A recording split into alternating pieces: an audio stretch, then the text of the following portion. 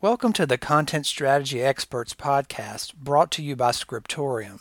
Since 1997, Scriptorium has helped companies manage, structure, organize, and distribute content in an efficient way. In episode 31, we discuss use cases for the DITA standard and how its adoption has spread beyond product content. What industries are using DITA and for what kinds of content? Hey everybody, I am Alan Pringle, and today I have Bill Swallow with me. Hi, Alan. Hey there. And today we're going to talk about the DITA standard and how its adoption has really gone much further than the traditional use in technical product content. So first, Bill, I'm going to ask you to, if you would, to kindly give us a very brief definition of what DITA is. Sure.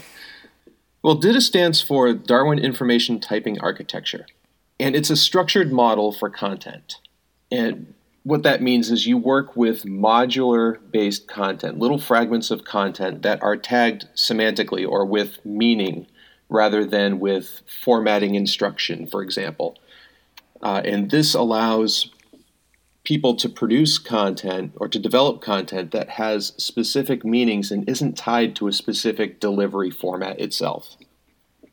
So what I'm hearing, basically, it's a way to create content that enables you to create smaller chunks, pieces of information that you string together to make a bigger information deliverable information product, whatever you want to call it. Right. So instead of authoring in a chapter-based format or a long document format, you're dealing with very concise, specific chunks of information, what DITA calls and what are commonly referred to as topics.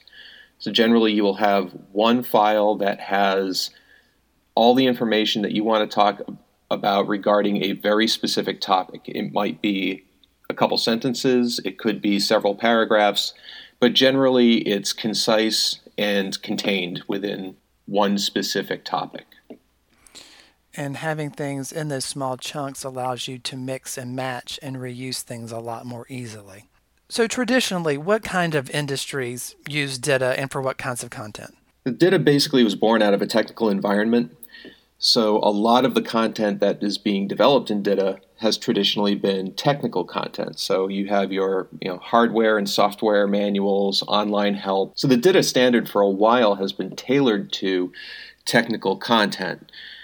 And what's interesting about the standard is that it's been evolving over time. They've recently launched a whole other domain of information that can be used within DITA. And that would be learning and training content. So being able to produce things like instructor guides, e-learning modules, and so forth. So the DITA standard isn't just a generic platform for developing content, but it has specific models that you can use that kind of fit specific types of content. So sometimes I hear, and I'm going to kind of play the devil's advocate here, why on earth should I use DITA for this kind of content? Because isn't it just for technical content? How do you address those kinds of perceptions, which are not entirely wrong, I might add? No, it's not wrong. And so the first letter in DITA is D, and D is for Darwin. So when we talk about Darwin as part of an information typing architecture, we're looking at being able to evolve the standard without divorcing the standard. A lot of times in a lot of different, whether it be XML models or code bases or so forth, if you modify the core of that model too much, or sometimes even just a tiny bit, you are therefore divorced from that model and now have your own thing that is captured in a snapshot in time that you must now maintain 100% on your own. With DITA, it's not the case. There's a thing called specialization, which DITA employs to make sure that any changes that are made to the model can conform to the model's rules. And what specialization does is it's kind of like the evolution of finches. when we talk about Darwin. But you can take an existing content type and create a new one from that behaves in a very similar manner, but has a very specific use case. So we have in DITA, we have a domain for technical content. We have a domain for learning and training content. But that's not to say those are the only two that are allowed in DITA.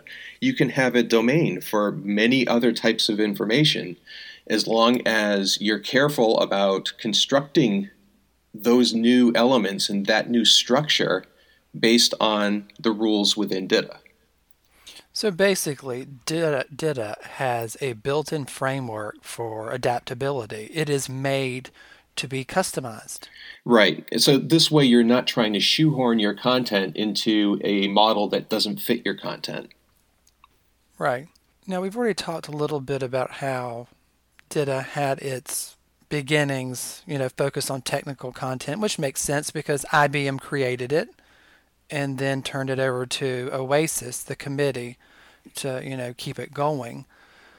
But even though it has those roots in technical information, it certainly has spread its wings, its finch wings, I guess we could say, quite a bit, because I know in the decade or so that we've been using it here at Scriptorium, I have seen a lot of different types of companies adopt and adapt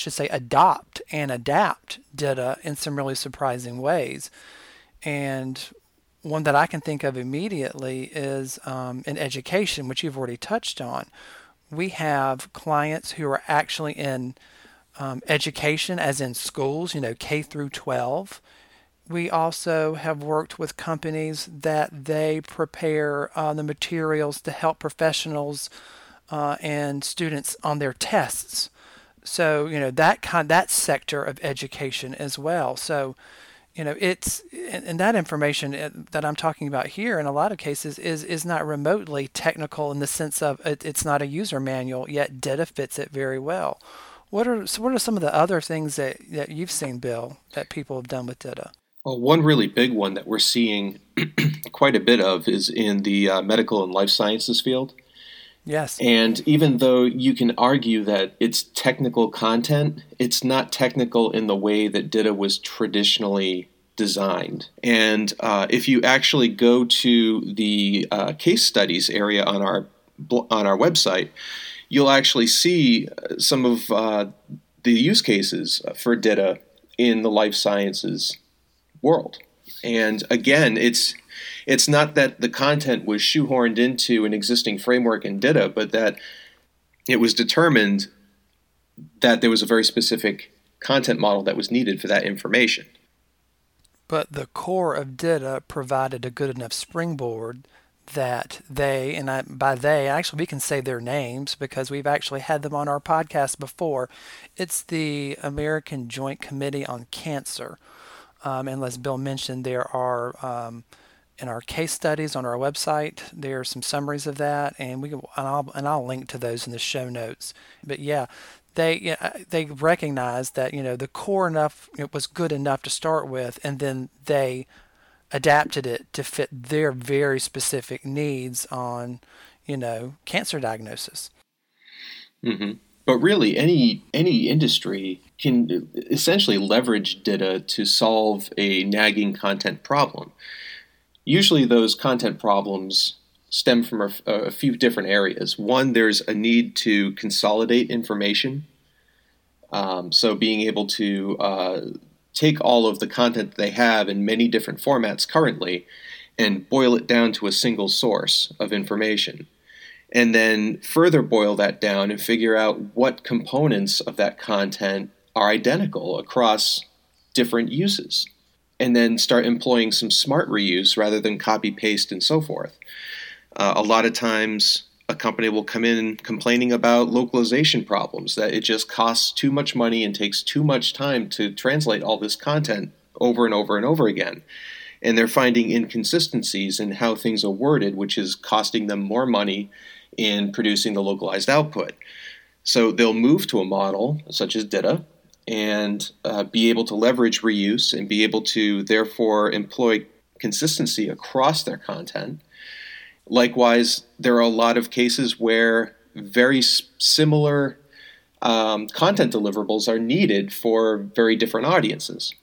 They may have just slightly different wording. They may have different types of information in them, such as an instructor guide versus a student manual. Sure. So there are lots of compelling reasons to move to DITA.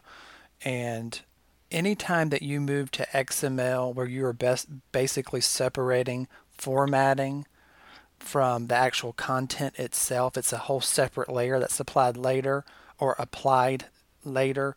That's going to save you money in localization. But I think with DITA, the modularity of it and the focus on reuse is something that does make it stand out.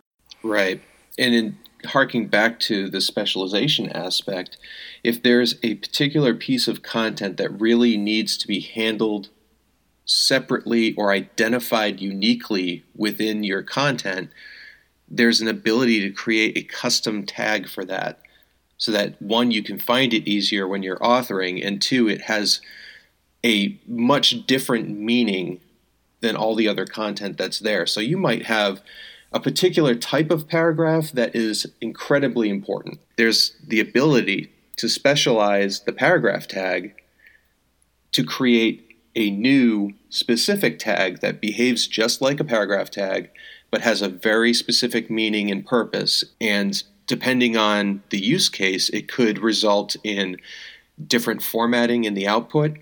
It could result in different handling. It could be an internal only thing, for example, versus a customer facing bit of content, or what have you. But now that you have this custom tag that you've created, you're able to do more with it. Right. And that adaptability is also a huge plus. As far as different kinds of content go, we've talked a little bit about, technical content was, it's always been a big part of DITA and still is. I think it's also worth mentioning we've seen a lot of movement in marketing and Marcom to standardizing their content in the DITA standard. Absolutely. A lot of times the adoption of DITA within a marketing team usually comes with a requirement to start blending technical documentation and marketing information together. Likewise, we're starting to see other types of information making its way into DITA, such as policies and procedures, lookup tables that traditionally have been done in, let's say, Excel. To go deeper into the technical rabbit hole, we've seen programmatic information, or not just interface labels, but we're actually seeing almost, user experience level design information start making its way into DITA to inform how applications work and interact with people. Okay, so this convergence of all these different information types, it certainly has really pushed this expanded use of DITA. What are some of the other things that we haven't talked about beyond, say, reuse and remixing content that have also driven the expanded use of DITA? There's also the ability to tailor content, because it's in XML, to a more programmatic use. We're starting to see companies start moving their content into APIs for specific programmatic uses, whether it's to be able to interface with another application and inject content into it, or being able to provide information in a different type of lookup for customers, and not just flat content with a smart search behind it. Yeah, so basically there is now like intelligent communication among all these different systems, and they're connected by APIs. So for example, you could pull in real-time inventory information into content and things like that. Exactly. I mean, you can just tie right into any of your other systems to pull content in to your DITA-based content, or to push DITA content into those systems to display it. Right. It's another really breaking down of silos and barriers. So on that note, Bill, I think we'll wrap up. Thank you very Thank much. you. Thank you for listening to the Content Strategy Experts podcast brought to you by Scriptorium. For more information, please visit scriptorium.com or check the show notes for relevant links.